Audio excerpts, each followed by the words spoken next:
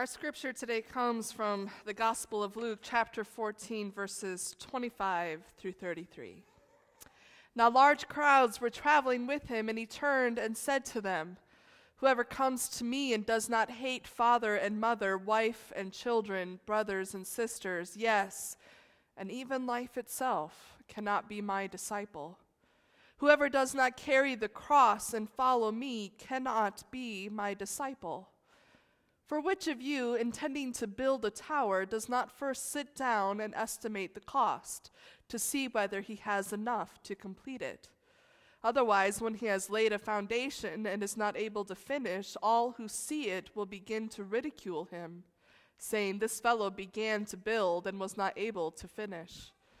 Or what king going out to wage war against another king will not sit down first and consider whether he is able with 10,000 to oppose the one who comes against him with 20,000? If he cannot, then while the other is still far away, he sends a delegation and asks for the terms of peace. So therefore, none of you can become my disciple if you do not give up all your possessions." This is the word of God for the people of God. Amen. Let us pray. Loving and gracious God, may the words of my mouth and the meditation of our hearts together be acceptable in your sight, O God, our rock and our Redeemer. Amen. This morning, I want to take you on a little history lesson. We're going to go back in time to a controversial time in the church history, the Reformation. The Reformation refers to a period in church history where different people within the church saw things happening that they didn't agree with and began separating from the Roman Catholic Church. One of the most well-known of the reformers is Martin Luther. He is the founder of the Lutheran Church in all of its myriad variations. This is not to be confused with Martin Luther King Jr., who was alive in the 1960s. Well, up until the 1960s, really. Martin Luther. Luther was a monk. He lived a life of service and spent a lot of time in Scripture, and especially in the commentaries of Scripture. And while reading one of the letters of Paul in the New Testament, Luther came across an idea that really wasn't being taught in the church at the time. The idea that God's grace was freely given and not earned. You see, in Luther's time, the Roman Catholic Church had a practice called selling indulgences. Indulgences were basically passes for people who were stuck in purgatory to be able to get out of purgatory and into heaven. Now, there were various ways within the Catholic theology for people who were in purgatory to get out. One of them was holding masses or holding communion for those people. But during the Middle Ages, the Catholic Church came up with this idea that people could pay for a slip called an indulgence, and that would actually get their loved ones out of purgatory and into heaven. Basically, they could buy grace.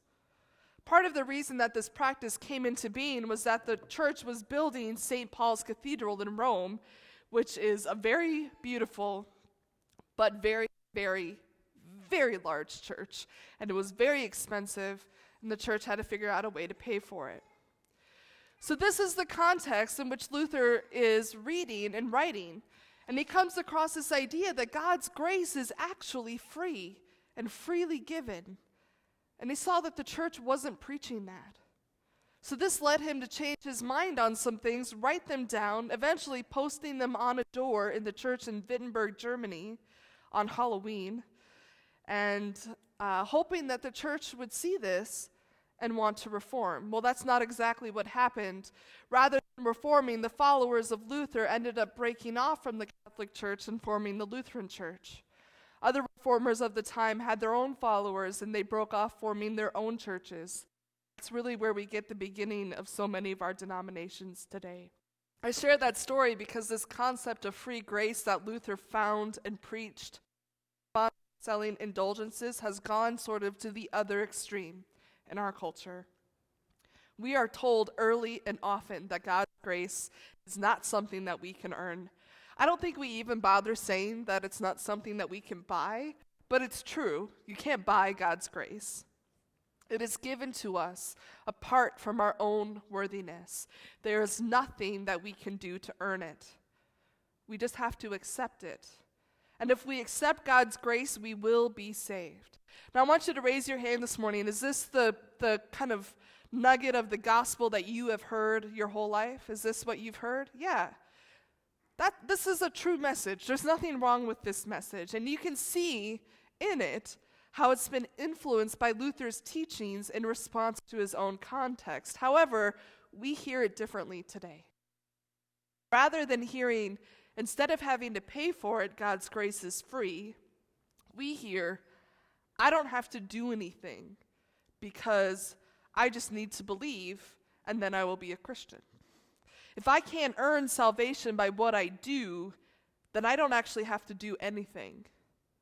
I just have to do what it says in Romans 10:9. Confess with my mouth that Jesus is Lord and believe in my heart that God raised him from the dead, then I will be saved.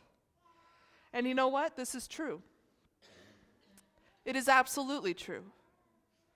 But it is the bare minimum. It is the bare minimum that is required for salvation, for the faith to be effective in gaining eternal life. The bare minimum is to confess with your mouth that Jesus is Lord and believe in your heart. And for so many, we have settled for the bare minimum.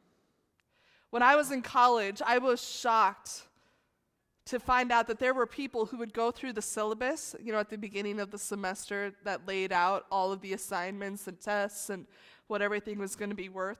They would go through the syllabus at the beginning of the class to see how grades were determined.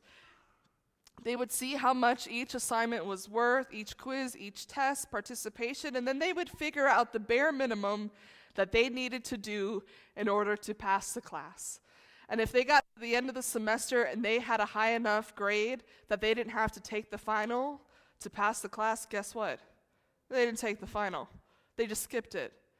They were completely happy to just do the bare minimum to pass that class. This blew my mind. They weren't interested in learning what the class was about or the knowledge the professor had to offer. They were interested in doing the least amount possible. They'll walk away with the same certification that everyone else would have. This is the attitude that we find today.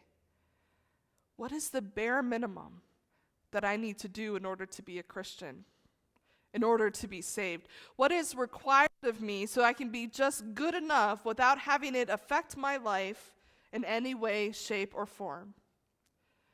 A few weeks ago, I suggested that the church is facing a crisis because less and less people are committing to their faith.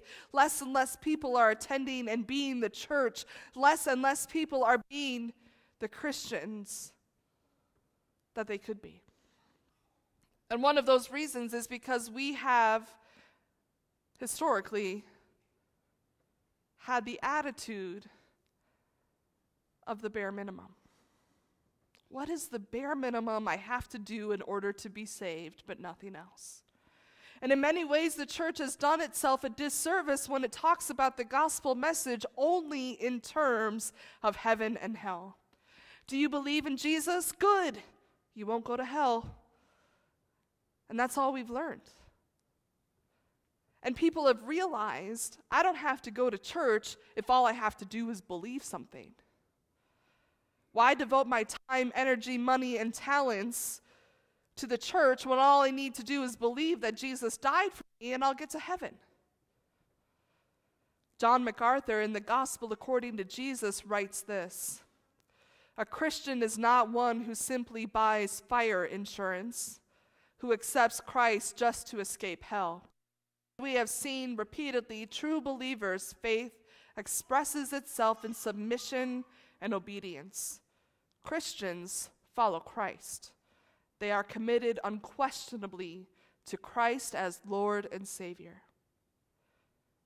One of the passages that Luther loved so much was from Ephesians chapter 2, verses 8 and 9, which says, "For by grace you have been saved through faith, and it is not of your own doing, it is the gift of God, not the result of works, so that no one may boast. That's the language of free grace.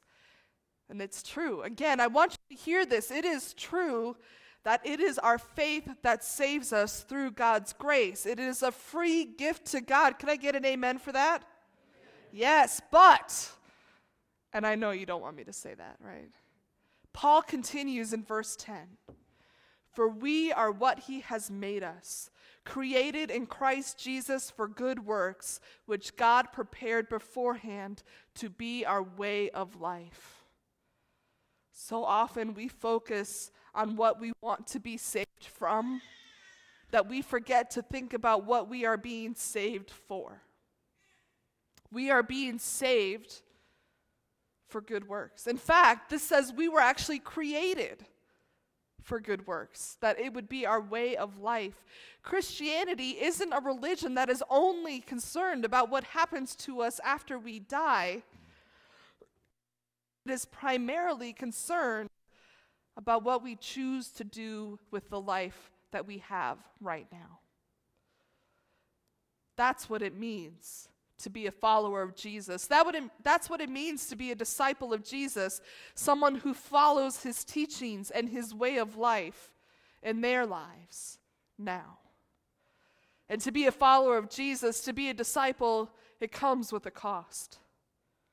You see, Jesus was a really powerful preacher, and wherever he went, he had crowds following him and people wanting to be like him and do what he was doing. But in our passage today, Jesus makes it very clear that it would cost them to follow him.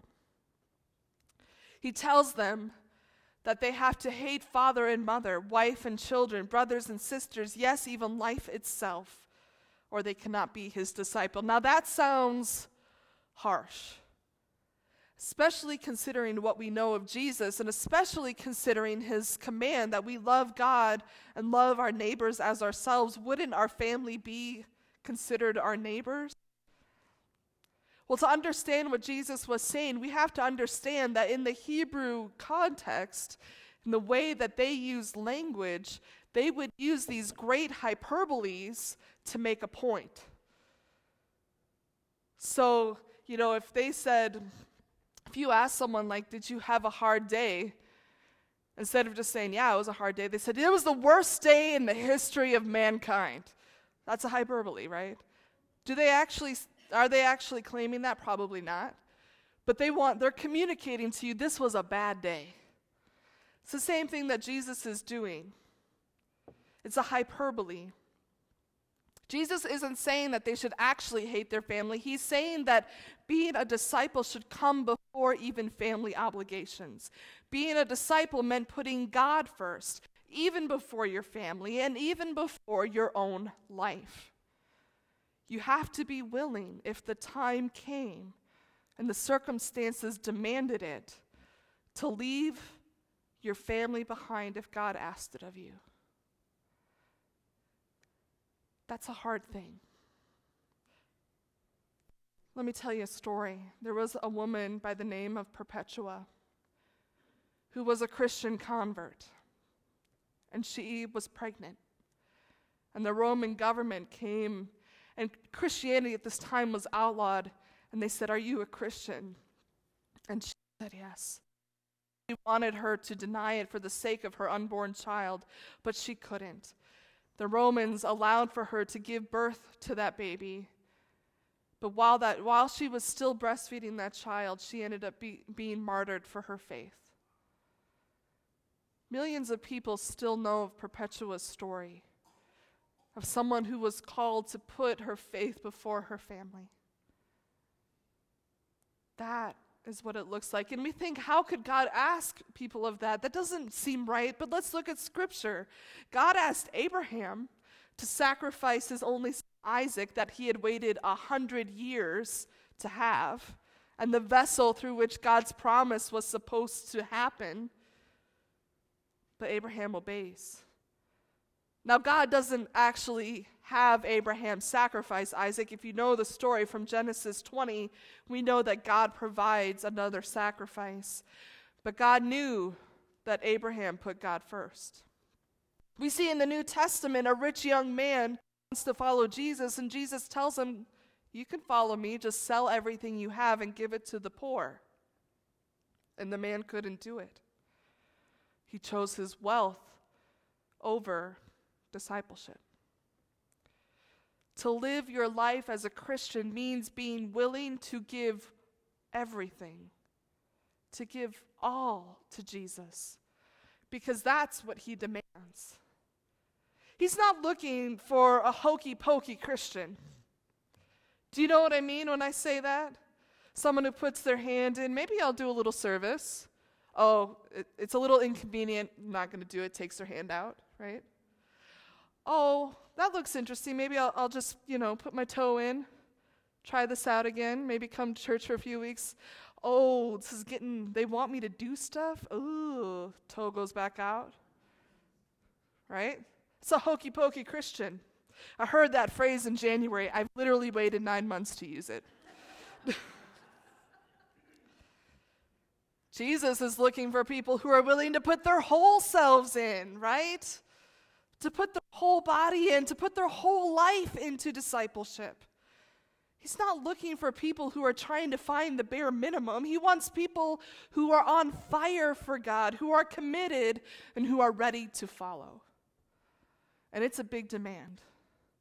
There's just no way around it. There's no way for me to really kind of make that palatable. We'd like for there to be some fine print at the bottom with a list of exceptions that maybe we fall under, but the truth is, God wants each one of you, and God wants all of you. Jesus tells the crowd in our passage that they should really count the cost of what it means to be a disciple, to really follow Jesus, to really say that you love him. Jesus tells us that if we love him, we will obey his commandments. This comes from John 14:15. And those commandments can be difficult to obey if we are holding back. If we are living for ourselves rather than for God. If we are trying to find a way to be a part-time Christian. Because there's no such thing as a part-time Christian. You're either all in or you're missing out. I talked before about how we have not been witness to the power of our faith because that power only comes when we are all in.